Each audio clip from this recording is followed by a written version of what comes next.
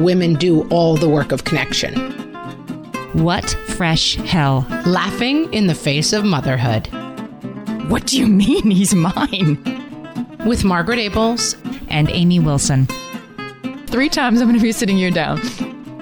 A podcast that solves today's parenting dilemmas so you don't have to. My dumb wife thinks it's a bad idea. Hey, everybody. Welcome to the show. This is Amy.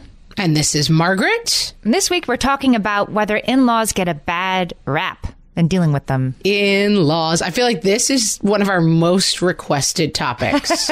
Most of the responses were like, I'm so glad you're doing an episode on this. Yeah, they've been asking about it for a while. And I mean, honestly, one of the reasons we're reticent to do it is because we have in-laws and they listen to the program and we don't want them to feel like we're recording an episode about them. Yeah, my primary tip would be don't do a podcast episode about your relationship with people as a way to maintain a positive relationship with them. It's not going to go great. So we will be clear that we are not talking about our own in-laws because we love our in-laws and we have great relationships with them. Worked out pretty well for us. So we are not, in-laws, if you're listening, we are not trying to send you secret coded messages about our relationship. We are talking generally and about our listeners' relationships with their in-laws. I did some research on this because I always start from the point of view of like, why is this a thing? Like, is this a thing that relationships with in-laws are fraught? It seems like for a lot of us it is, judging by the people we heard from. Amy, it's a thing. It's a thing. It's a thing. I don't think we need to linger that long on is it a thing? I mean, every single joke, sitcom. I mean, people recognize that this is a fraught relationship, right? Yes.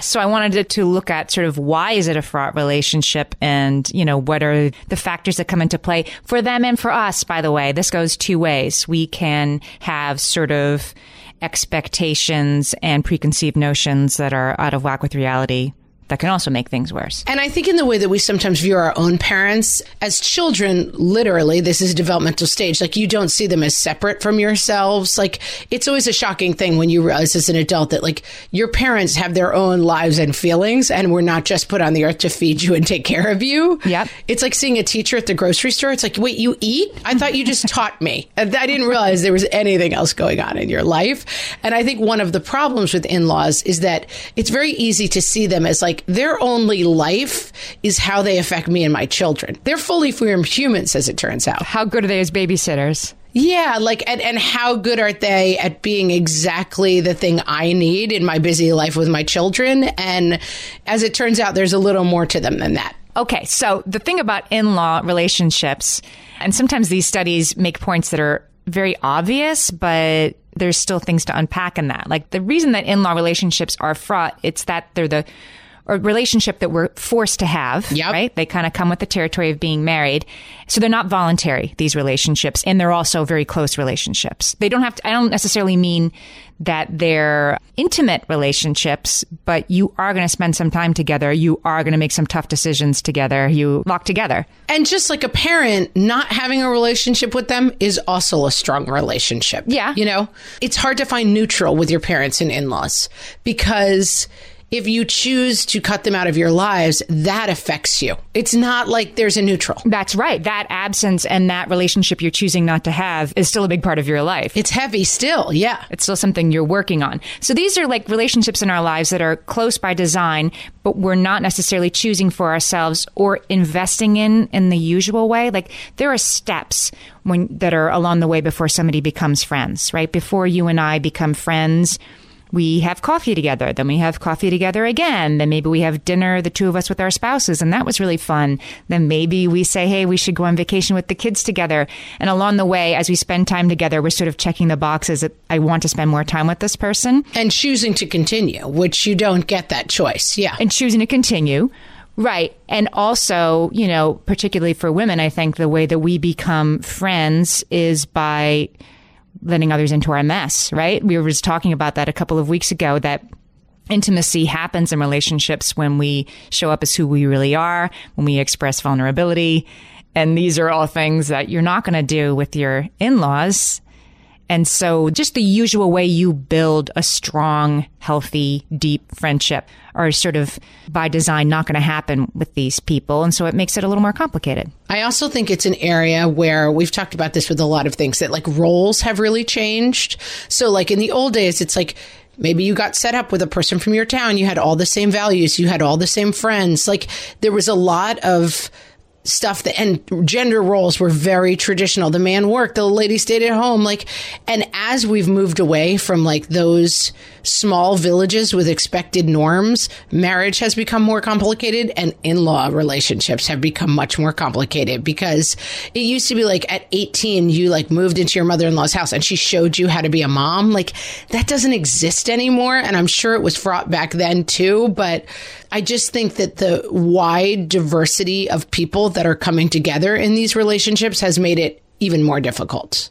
Yes, because there's still your favorite thing, the biological imperative. Right. Still comes into play in this relationship. So I got some studies for you. Please. So there was a study that was done in 2011 to see what a person values in a spouse versus what their parents valued in their children's spouses or partners. Okay. Surprise, it's totally different. It's totally different. It reminds me the comedy bit we did back in the episode about like the things you should look for in a boyfriend versus the things you look for in your spouse, right? Like your romantic ideals and your lifetime relationship ideals don't line up. So start looking for the good mechanic instead of the good dancer. Right, right. Interesting. Similarly, right? So we value, this study found that while we value traits like being hot or having a good sense of humor or being exciting or, you know, riding a motorcycle or I don't know, the things that we like in a person that makes our hearts pitter patter are sometimes the things that make our parents go, because well, I'll start with the biological one, right? We see somebody that we think is good looking and we're like, well, I want to be with that person because I want to be with this good looking person. But a parent might unconsciously, look at their daughter's boyfriend and be like, he's too good looking. He's nothing but trouble. Or their son's girlfriend and be like, she's nothing but trouble. And just frankly, like good looking does not appeal, hopefully, right, to your mother or father-in-law. Like that should not be a trait that they're interested in. Right. Well, of course not. Right. And I guess I always thought of it like, oh, well, you're threatened by her because she's pretty. No, it's this like deep evolutionary thing in us. Like women who are more attractive than their male partners in the animal world do tend to think more about leaving their relationship and flirting more than unattractive ones. And it's the same thing for men, that men who are alphas are less invested in their offspring and, you know, get around. So that's hilarious. Who knew? The caveman, right? So the cave woman and your mother-in-law is like, oh, is this person going to stay? And will view you as threatening or not threatening based on these kind of things. So it's hilarious. Yeah. They're going to be a little threatened by you. And then, of course, the things that they want are the old-fashioned things, like you were saying, like your background, your similarity to their background. My husband's parents, so I will tell this story because it's funny, like when my in-laws were getting married, their grandmothers, so this is, these two mothers-in-law are long gone, right? But these two grandmothers didn't like that the Italian Catholic was dating the Irish Catholic. There was, you know, a healthy dose of suspicion from the two grandmothers when these two teenagers started dating. They're like, what are you doing going so far from the tree, right? We had the same thing in my family, and it was totally like West Side Story. Like, oh my God, you've gone mad. You're dating an Italian Catholic instead of an Irish Catholic. He belongs to St. Anne's, and we go to St. Lucy's, and like, what are you doing? Those times, they don't mix. Well, is there anything more primal than like an outsider? Yes. You know, it's just a very primal thing that like the outsider invading the camp is trouble. And you are fundamentally, when joining someone else's family, an outsider to their tribe. And of course, primally, they're like freaked out by it. My now husband and I had been dating for about 4 months, and I was going to meet his family at sort of Easter time. We were going out for brunch on Easter Sunday, I think. And I really stressed about what I was going to wear, kind of scrimped and saved, and bought myself a new sort of floral, like, you know, light blue, pretty dress, like curled my hair. I wanted to look very like corn-fed and wholesome to meet this family. And even though most of the time I wore like black clothes and I wear pants mostly. I just tried to look very, I don't know. Right. Like a wholesome girl from the prairie. Straight out of Oklahoma. Yeah. And I showed up and his mom and his two sisters were like wearing black and wearing pants and very fashionable and, sterling silver jewelry. And like You missed the mark. I had picked a totally wrong look, right, to meet them. And like it worked out. But I tried to predict what I thought they would like in me when I showed up. And I still I picked the wrong outfit entirely. Our version of this, which is one of the most famous stories in our family, is that my mom, who was a very accomplished career woman, went to meet my dad's large Irish Catholic family and 6 siblings and, just very big personality people. And she went and she was like, well, I work for this senator and I formed a version of the Peace Corps and I da-da-da-da-da. And she was kind of like, this is who I am. I'm going to impress you. And my dad's older sister, who became my mom's best lifelong friend, but at the end of the meal, patted her on the shoulder and was like, you seem really nice, but I'm not going to lie. We were hoping for a listener. The idea is that family didn't need another talker. And it was a joke, but it has become whenever new people come into our family and they're like, so here's who I am. We're like, oh, we were kind of hoping for a listener. Our family's all set on talkers. Thanks. Oh, that's so funny. The other thing that can enter into this is that the stereotypes can affect us, I think. So there was a study about this, that cultural stereotypes can be internalized and shape how we perceive people. So in other words, if we have negative expectations of how our in-law relationship is going to go, both ways, that can manifest in negative qualities. Well, and I think that will inform as we get into part 2, why certain things happen, like distance or over, concern or over involvement. And I think a lot of this is missed communication, and that's really easy to have happen. And I also think that as this thing of we're no longer marrying within the village, we're all over the place. People also load a lot of opinions before they meet people. And there's a study that's now become quite famous as the country gets more politically fractured in general, that whatever, in the 70s, having a son-in-law or a daughter-in-law, having your child marry someone who is politically aligned with your family was people cared about that. 10% of people cared about that.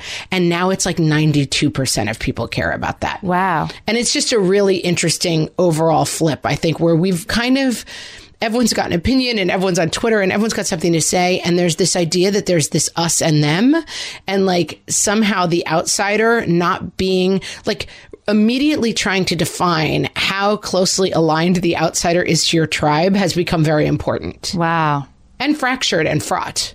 That's interesting. And I feel the traditional advice is stay away from that stuff. Don't talk about that stuff at Thanksgiving. But now it's almost part of the package. You need to align with us in this very us or them way of thinking. That's a whole other thing to fight about. Yeah, I just think in general, us and them thinking is not conducive to helpful relationships with your in-laws. The last thing I wanted to talk about was why mothers-in-law in particular. Why is it that they get a bad rap in particular, right? There's not such a stereotype about fathers-in-law. And is that relationship indeed more fraught?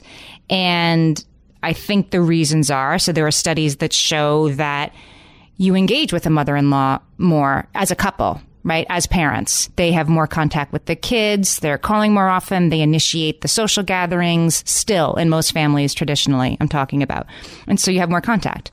And we know this because on the podcast, we've talked a million times about invisible work and that women do all the work of connection. And so, of course, your mother-in-law in the don't shoot the messenger analogy is always the messenger, Exactly. She's always the person to be like, can we come to the soccer game? Can we do this? And the father-in-law often is kind of I'll do whatever. I mean, maybe that'll change for our generation, but yeah, right now they're picking out the Christmas presents, all that kind of stuff. And shared gender between daughters-in-law and mothers-in-law may, studies show, heighten emotions. Do you think? Oh, for sure. I mean, this is what I want to close the first part with. You've got sons. I've got sons.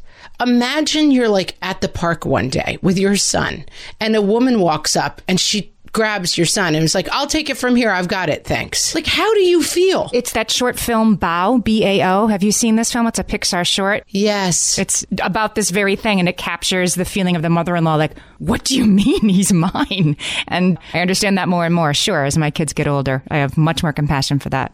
Yeah, like when you think of it that way, like someone coming and just grabbing your 5-year-old and being like, I actually know how to do this better. Thanks. I'll take it from here. Like that is the emotion that the mother-in-law is having when she's at the wedding, basically. I get it. All right, so let's take a break. And when we come back, we're going to talk about what some of you have experienced as the good and the bad of your in-laws. And the ugly. And the ugly. Beachbody On Demand is back as a sponsor this week. If you're like me, you discovered online fitness as a way to keep your sanity during these last couple of months. And with Beachbody On Demand, you get instant access to 1,300 different workouts you can stream anytime. I first learned about Beachbody, and you may have too, from P90X, which is an insanely effective workout, I will say. Fun and highly intense. But Beachbody also has yoga, bar, dance. There's a kids and family collection to get everybody moving. It's a huge, huge range of classes. And some of the classes get you results fast. By the time it would have taken you to drive to the gym, you did the 10-minute trainer, you're done. You can use Beachbody on your computer, tablet, phone, smart TV, anywhere you are. Listeners of the What Fresh Hell podcast can try Beachbody for free. You can get a special free Beachbody trial membership when you text LAUGHING to 303030. You will get free full access to the entire Beachbody On Demand platform. All the workouts, all the support, all the content, totally free by texting LAUGHING to 303030. Check it out. Amy, I have something I want to tell you about myself. Go ahead. Amy, I'm a huge reality TV fan. Really? The Bachelor, I love it. Home improvement shows, yes, please. Oh, I can go there for sure. But when I want to know what really went down at the rose ceremony, like I need even more rose than just the rose ceremony. Yeah, yep. That's when People TV's Reality Check comes in, Amy. It is the place to go for all the gossip on our favorite reality TV shows. So Reality Check comes out every Monday through Thursday at 4:30. If you're obsessed with The Masked Singer, if you want to know what's really going on for the Real Housewives, Reality Check is one-stop shopping. You get your top 5 headlines, and then you get interviews with all the drama. Too much drama for reality TV, which is hard to imagine, but that's what you get. Very hard to come up with that. You can watch Reality Check on Twitter, on YouTube, on the People TV app, but here's where we want you to go to watch so they know what Fresh Hell sent you.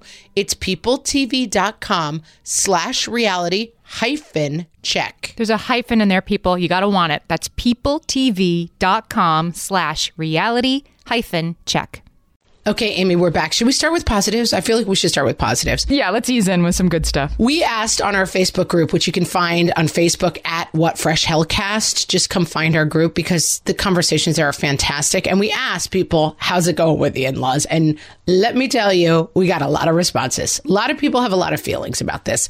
But I will say, Audra, Brea, started us off. I'm one of the lucky ones. I love my in-laws. I have amazing in-laws. They raised 7 kids and survived losing one. They take care of our kids full-time while we work. Totally non-judgmental. God bless you, ladies. Lucky when you have the free babysitters. So we had a couple of people who were like, Anna also said mother-in-laws get a bad rap. Her secret, take their advice, warranted or unwarranted, with a grain of salt. Set and maintain healthy boundaries. You may not always agree, but your thing in common is your spouse, their child. Yep. And I think that probably these people had a lot of luck that they got good people as their in-laws. But I would also really throw out there that these people themselves were very open to having a good relationship. Yeah, I think problems can happen when your in-laws have a complicated or fraught relationship with their own child that they hope will be improved after they get married because you, the outsider in the relationship, are somehow going to provide the glue that didn't exist before. Right. And that can lead to some issues because, yeah, like if your partner has a really complicated relationship with his or her dad, you can offer an outsider's perspective, I suppose. Like you can kind of come in and say like, well, have you ever considered this? You bring in the outside point of view and that can be helpful.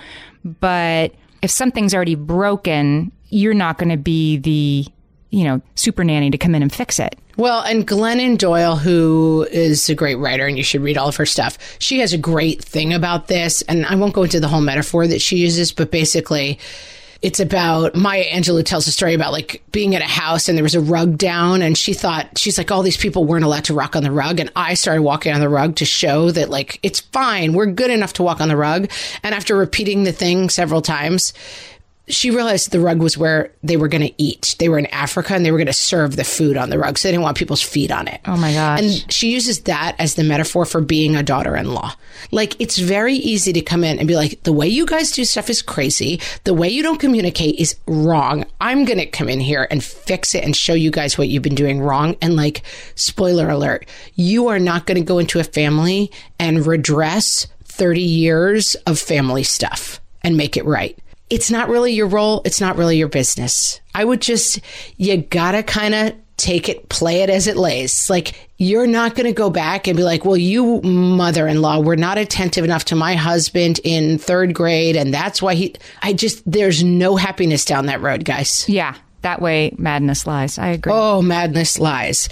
And I think a lot of the positive mother-in-laws, and I want to read Tasha's because she said something really nice. She's got a mother-in-law who's almost 88 who's moving in with them. Wow. Her own mother is younger, and she was an only child of a single mom, and they have a very close relationship.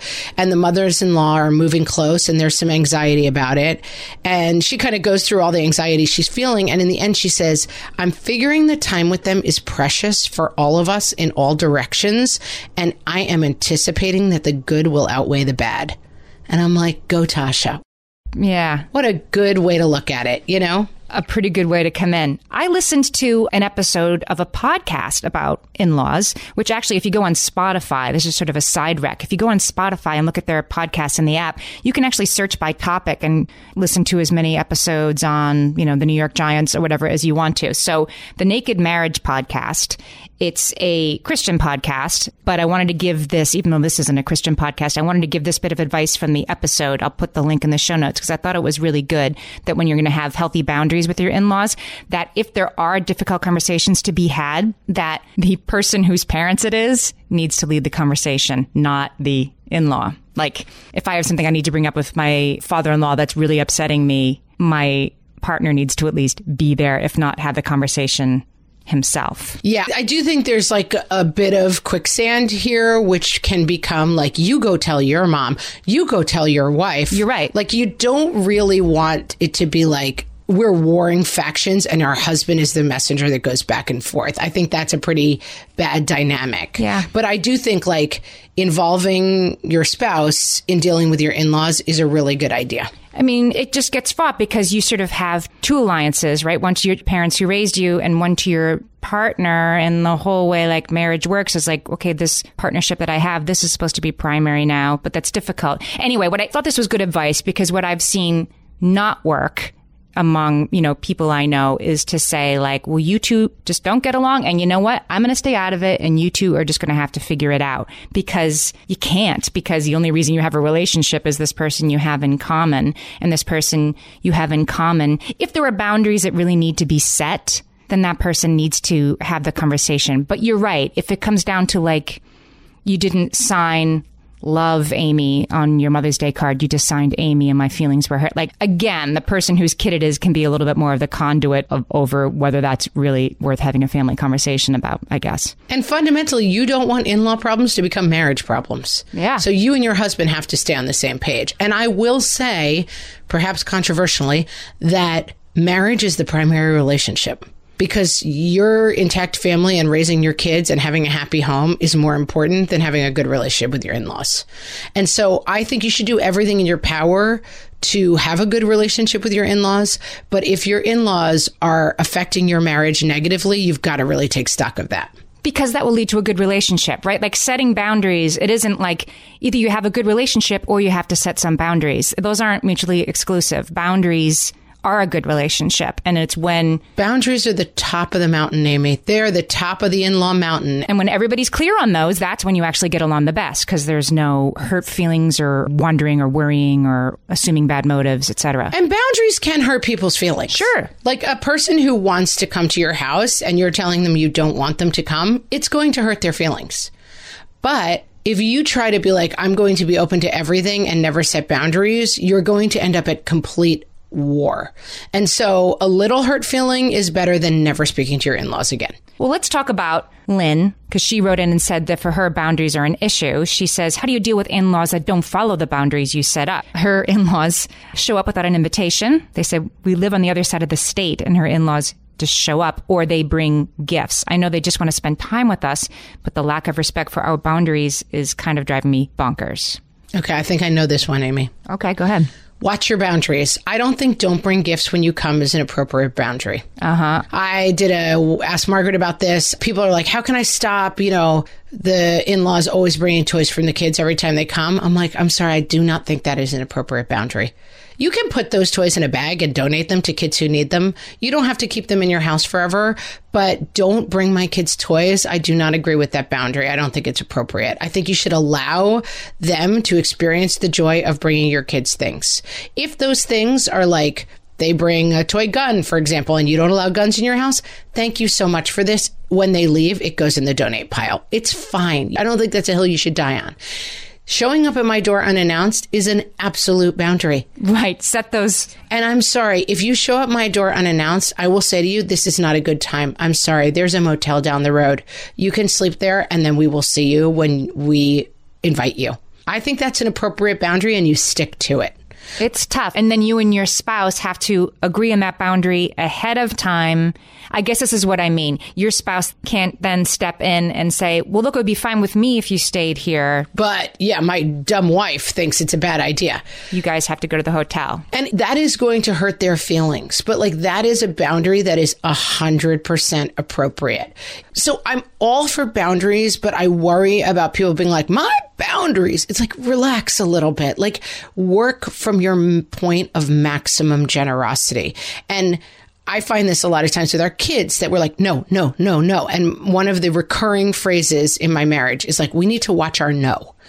And so I think sometimes if you are a person whose in-laws feel overwhelming to you in the way that our kids feel overwhelming to us, you can get into a place where you're like, it is a giant wall of water and I have put up a dam. And if I allow a single crack in that dam, it's going to flow through and kill me. Mm-hmm. And that is a dangerous way of thinking. I think you should always arbitrate for yourself. Is this no necessary? Because I think sometimes you're like, oh my God, these in-laws constantly showing up, constantly being annoying. I have to say no to everything. Don't let yourself back yourself into that corner. A person showing up uninvited to your house is unacceptable.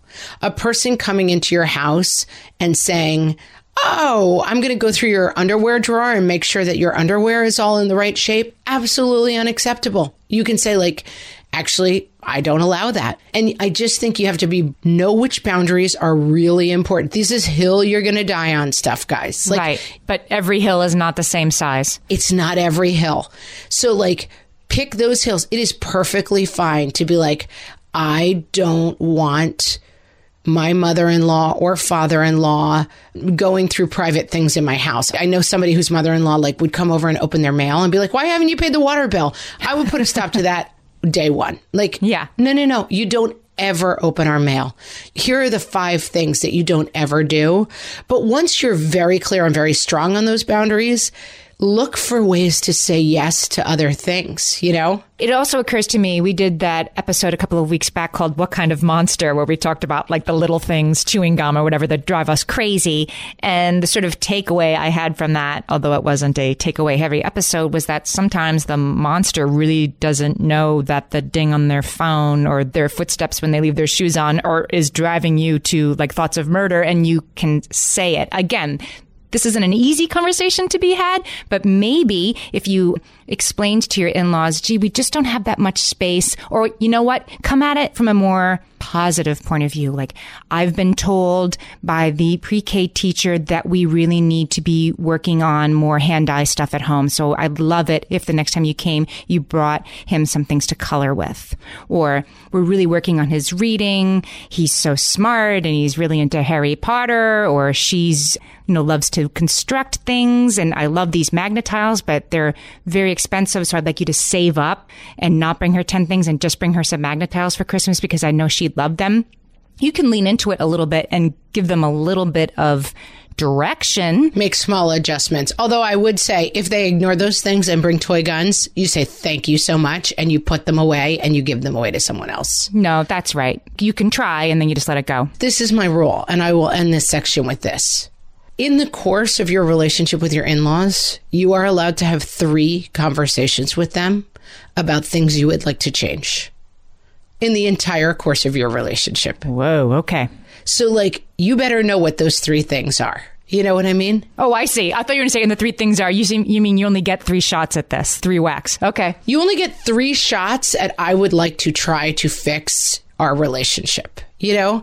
Because honestly, people don't change. A lot of your in-laws are in their 60s and 70s. They're not that malleable people, guys.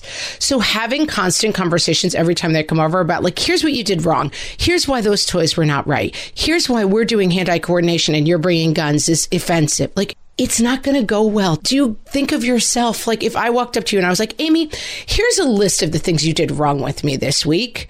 Every time I saw you, like, we're not going to have a good relationship. But in the course of our partnership, have we had to sit down and have a couple of conversations where we're like, hey, this seems to be a constant problem that, like, I'm always late and you're always on time. Can we try to really work on that one thing? Yeah, we can probably do that about 3 times in the course of our partnership. But if I try to fix, I mean, our partnership is fine. I'm not bringing up crazy things, but, like, guys, what's happening? I know, apparently the podcast is falling apart right now while I reveal that I hate Amy. Is she breaking up with me? But you know what I mean? Like, we have a great working partnership, but, like, are there going to be 3 things in the course of it that we might need to be like, hey, let's adjust this because we're driving each other crazy? Yes. Yes. I say 3 times. A good partnership, right, must involve some of that, right? So more than none and less than a lot. I guess that. Less than 4. And I'm going to say that it's okay to ask for what you need positively and not phrase it in terms of, can you please stop doing this? The more you can put it into,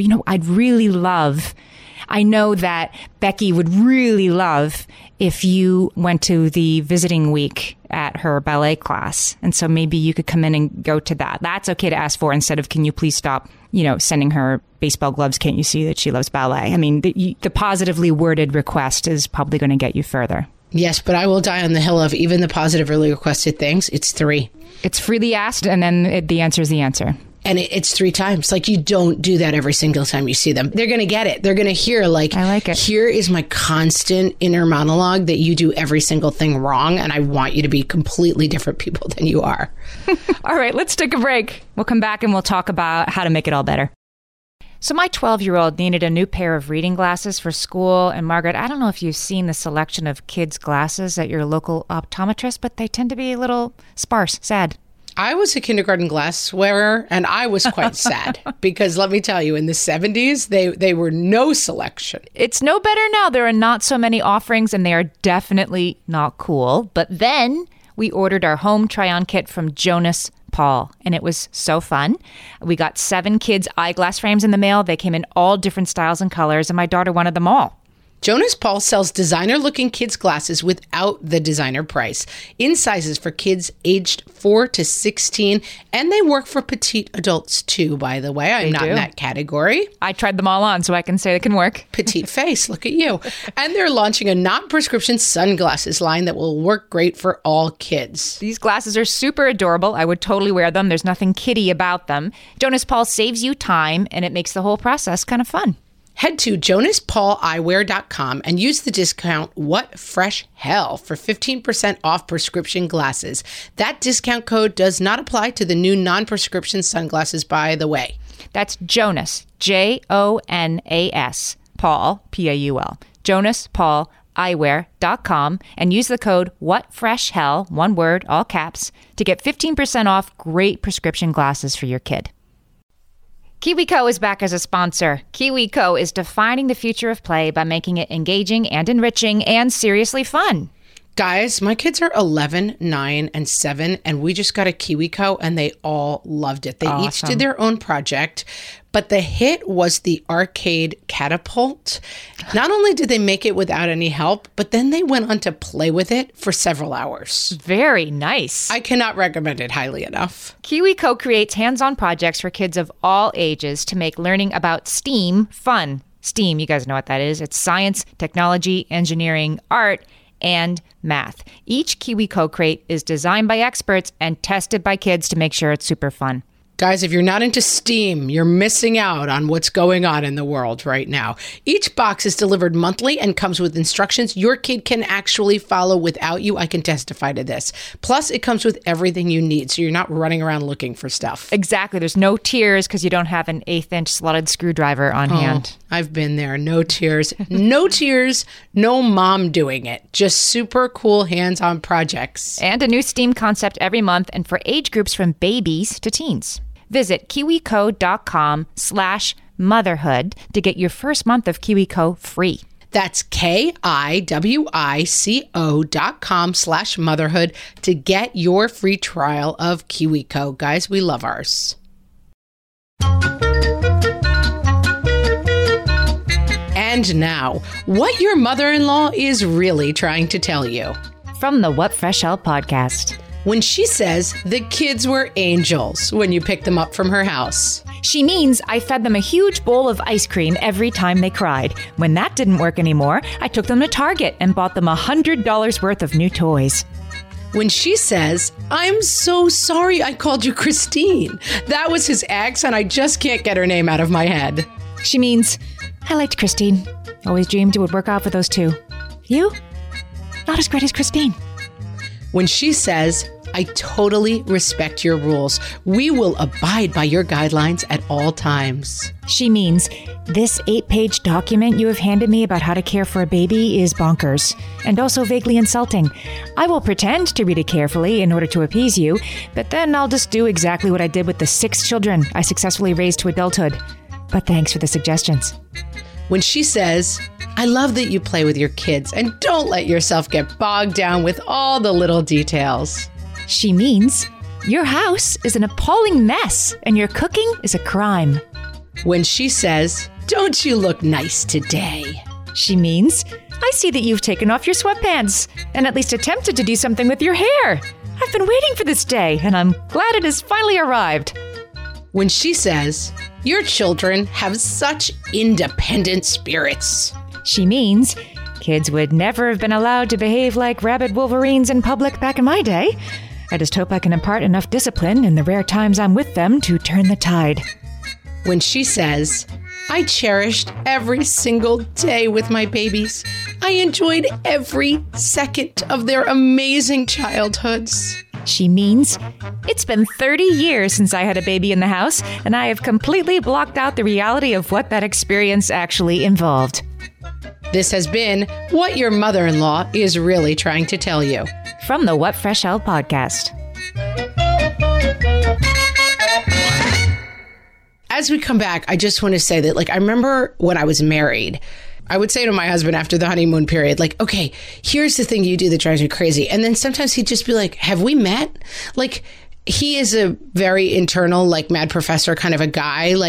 And I'm like, it's like you don't even notice that we're out of cereal. And he's like, yeah, that's my personality. Sorry, I'm never going to be a person who notices we're running low on cereal. So this is an in-law extension. Stop fighting the battle of I want you to be a completely different person than you are. So let's talk about what works, right? How psychologists and other experts say that healthy couples have a healthy in-law relationship. I think that's a good idea. All right. So these are some words of advice from Kathy Siebold, who's a psychoanalyst. She says that families have their own cultures. This culture isn't bad or wrong. It's just different. This reminds me of when you and I both feel like Christmas presents should be opened one at a time with everybody else very quiet and paying attention and clapping appreciatively for what was opened, right? Instead of... Oh, yeah. That's the only way to do Christmas. That's the only way to do it. Yeah. Except... Only way. When you marry into a family where that's not how it's done. It's not your job to show them how it could be better. Healthy couples, she says, allow their in-laws access to their family. They make an effort, even though they may not always agree with the traditions or even look forward to time together. Okay, if your head is exploding because you're like, my mother-in-law is an active meth user, this doesn't apply to you. We're getting there. That's right. We have a listener who wrote in and said that her problem is that her extended family gets together for dinner every Sunday and that her in-laws, who are getting older, always cook for all 20 people. Nobody else ever takes a turn. And she's like, this is too much. And she's like, and I go clean up because nobody else is helping to clean up. Nobody cleans up and 20 people are there every weekend. And I just think it's too much and we shouldn't expect them to do it every week. And so I'm telling my partner we shouldn't be doing this every week anymore. And she's the only person who can see this. And she's probably not wrong about that somebody else should be picking up the slack in the kitchen. But she's not going to fix their longstanding family tradition, even if it's unfair and a little bonkers. Yeah, and I think you really have to watch that story. Like, this is another, like, watch your story, that, like, her situation is her situation. I'm not even speaking to that. But, like, it is easy to go into a family and be like, this is crazy what they do, and kind of be the fly in the ointment. And like, if it doesn't work for you, you can opt out of it. And if people think you're lame for opting out of it, too bad, so sad, if it does not work for you. But watch the story where you go in and you say, this isn't working for someone else. Mm-hmm. Because you don't know that. It's really hard to say. Like, if the parents enjoy doing it, I don't care if they're 95 and shuffling around. Like, my mother would not allow anyone else to cook Easter dinner. She knew how to do it. And like creamed onions. That was Thanksgiving. But you know what I mean? Like, I could see somebody coming in and being like, they're just letting the mom do all the work because they're horrible people. But in fact, they're just letting the mom do the work because the mom does not like to be helped in the kitchen, Yeah. So watch coming in late to a story and being like, I know what's really going on here. Yeah. I think that's a dangerous road. Here's another one. Diane Barth, who's a psychotherapist, she says a healthy couple remembers that an in-law's behavior, when it's critical or intrusive, doesn't necessarily reflect how that person's child feels about those things. Like, if your mother-in-law is extremely critical of your messy house and that you should be keeping a cleaner house, that doesn't necessarily mean that your spouse feels that way. Your spouse's feelings could be totally separate. Oh, your spouse doesn't feel that way. Yeah. And I think that I would like to go back to my favorite phrase ever. Thank you for that helpful suggestion. Thank you for letting me know how you feel. I just think that, again, if you have a toxic mother-in-law who is in your house 24 hours a day, insulting you, insulting your parenting, you should really limit your contact with that person. Yeah. But a mother-in-law who makes helpful suggestions or comments on your children in a way that rubs your fur the wrong way and is nails on a chalkboard to you, you should blank face that and just let it roll off your back. It is really hard for, like we said, like if someone took your 5-year-old at the park and was like, I know how to do this, thanks, I've got it. You'd be like, wait, he needs his Banky at night. It is hard for mothers-in-law to let go of their feelings. They have a very strong relationship with your kid, and they don't always agree with the way you're doing things. Mothers-in-law don't make helpful suggestions, but daughters-in-law don't take every suggestion as like the first arrow in a 6-year war, Right. You could just let it bounce off of you and be like, oh, no harm, no foul. And you can complain to them about your girlfriends later, but you don't have to engage in every battle. And, maybe they're right. I've gotten really good advice from my mother-in-law about stuff. And my mom, like, every bit of advice offered, even if it rankles, isn't necessarily wrong, right? That's a really good point. And like, I can hear that. I really don't like suggestions. Really don't like being told what to do. I kind of like, I got it. Everyone shush. And so not necessarily from my in-laws. There's very few people who I can hear suggestions from. My own mom, I just not a big fan of helpful tips. But I have tried to back off seeing every tip as the first arrow in the war and just kind of gotten a little bit more like, oh, gosh, oh, great, thanks. Yeah. And then a bridge beyond that is trying to find the generous self that can be like, mother-in-law, how would you do this? Yes. Which I know a lot of people who find their mothers-in-law annoying. It's like, I would rather dip my face in a vat of boiling oil than ask my mother-in-law for a suggestion. But a little opening of a door goes a long way. Well, there's often a way in your life. There's often a thing in your life that your in-laws are better at than you are. None of us are perfect, right? So I'm trying to think of an example. Like my mother-in-law her home is beautiful. It's very beautifully decorated. She knows how to do a beautiful tablescape, for Thanksgiving, Christmas, that kind of thing. She knows how to arrange flowers. My mother-in-law as well. Everything just so. That's something that's very important to her. And so leaning into that and asking her for advice, well, what do you think about this or how this would look? Do you think this should go here or there? Is, first of all, good advice, but it's an easy place for me to be generous, right? To seek input from something that she's better at than me and ask for her advice where it's very useful. Yeah. And I get that that's the damn thing, that you're like, if I allow this crack. Right. I can't ever ask one question. Right. If I allow this in, it's going to start this flood of and here's how you should raise your children and here's how you should decorate your house better.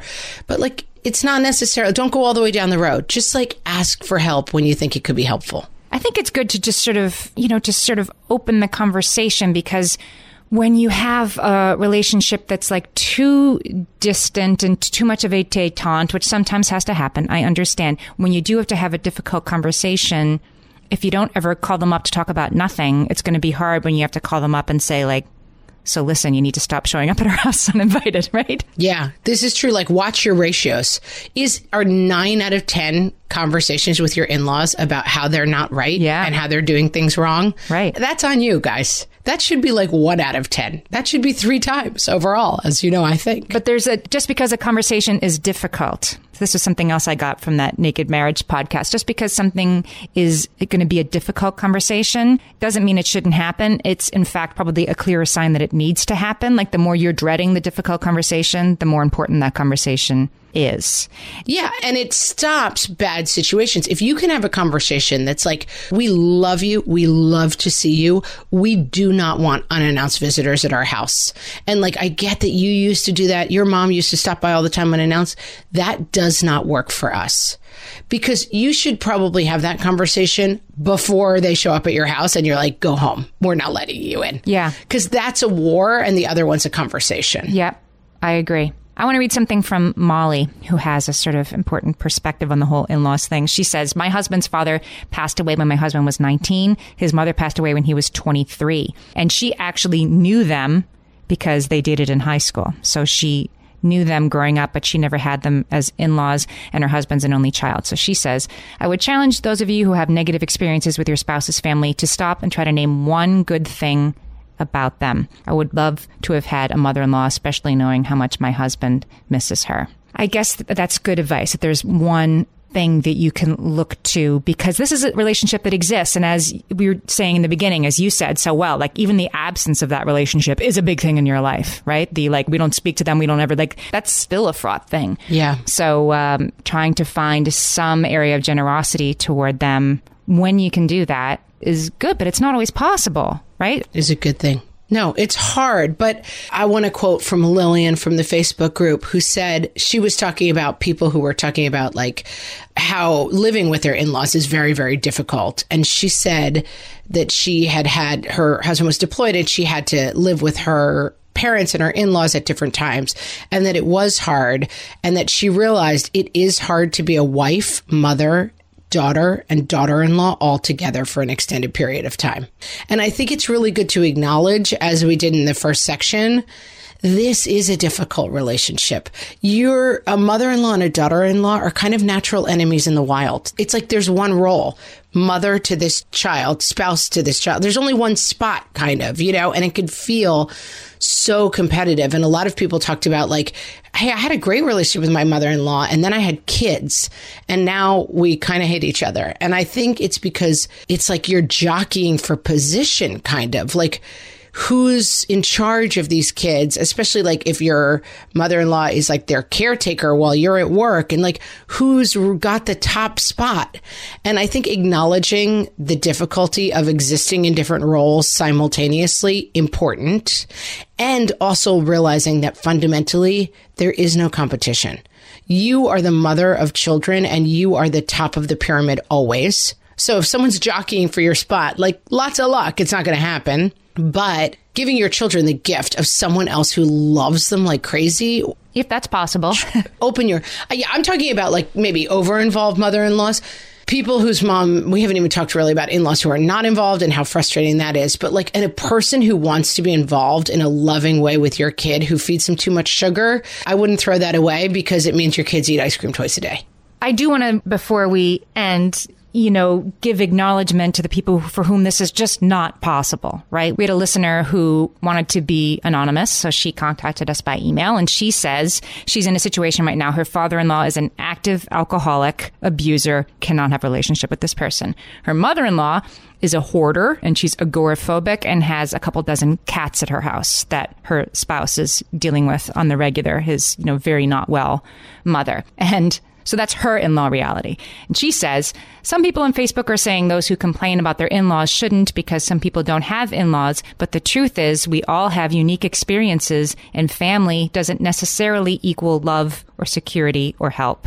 So I don't want to end without saying, we get it. And we're not saying there's something wrong with you if you're in that situation and your family does not equal love or security or help. But if it does, then lean into it. Absolutely. And when I say work from your maximum point of generosity, that's because your maximum point of generosity may be 0. I know tons of people who should not have a relationship with their in-laws because they are toxic, because they are dangerous, because they are emotional vampires, because they bring too much trouble. And I salute you. It's totally fine. And also just to say, we're talking a little bit more about my in-laws aggravate me because we're really different people. And can we find the generosity to be we're going to try to all love on these kids and just get along as well as we can. Fine. We're dealing with an in-law who is dangerous, addicted, or just generally not a good person. I have no qualms with saying, I don't care. You're not going to miss them. It's fine. Walk away. Yeah. If we're lucky enough to have in-laws with whom the relationship isn't completely toxic, I guess the takeaway is lean into the good where you can find it, have the positive conversations where you can, and have the difficult conversations even when they're difficult, especially because they're difficult. And just to put a button on that, your maximum point of generosity should not damage yourself. And should not damage your family. Well said. And do it 3 times. And 3 conversations. That's it. 4 maybe. You can sit down with your in-laws and say, we need to work this out exactly 3 times. That's my philosophy. This is one of the 3 times I'm going to be sitting you down. So listen up. Yes, this is it. We can't do this once a week. It's obnoxious and wrong.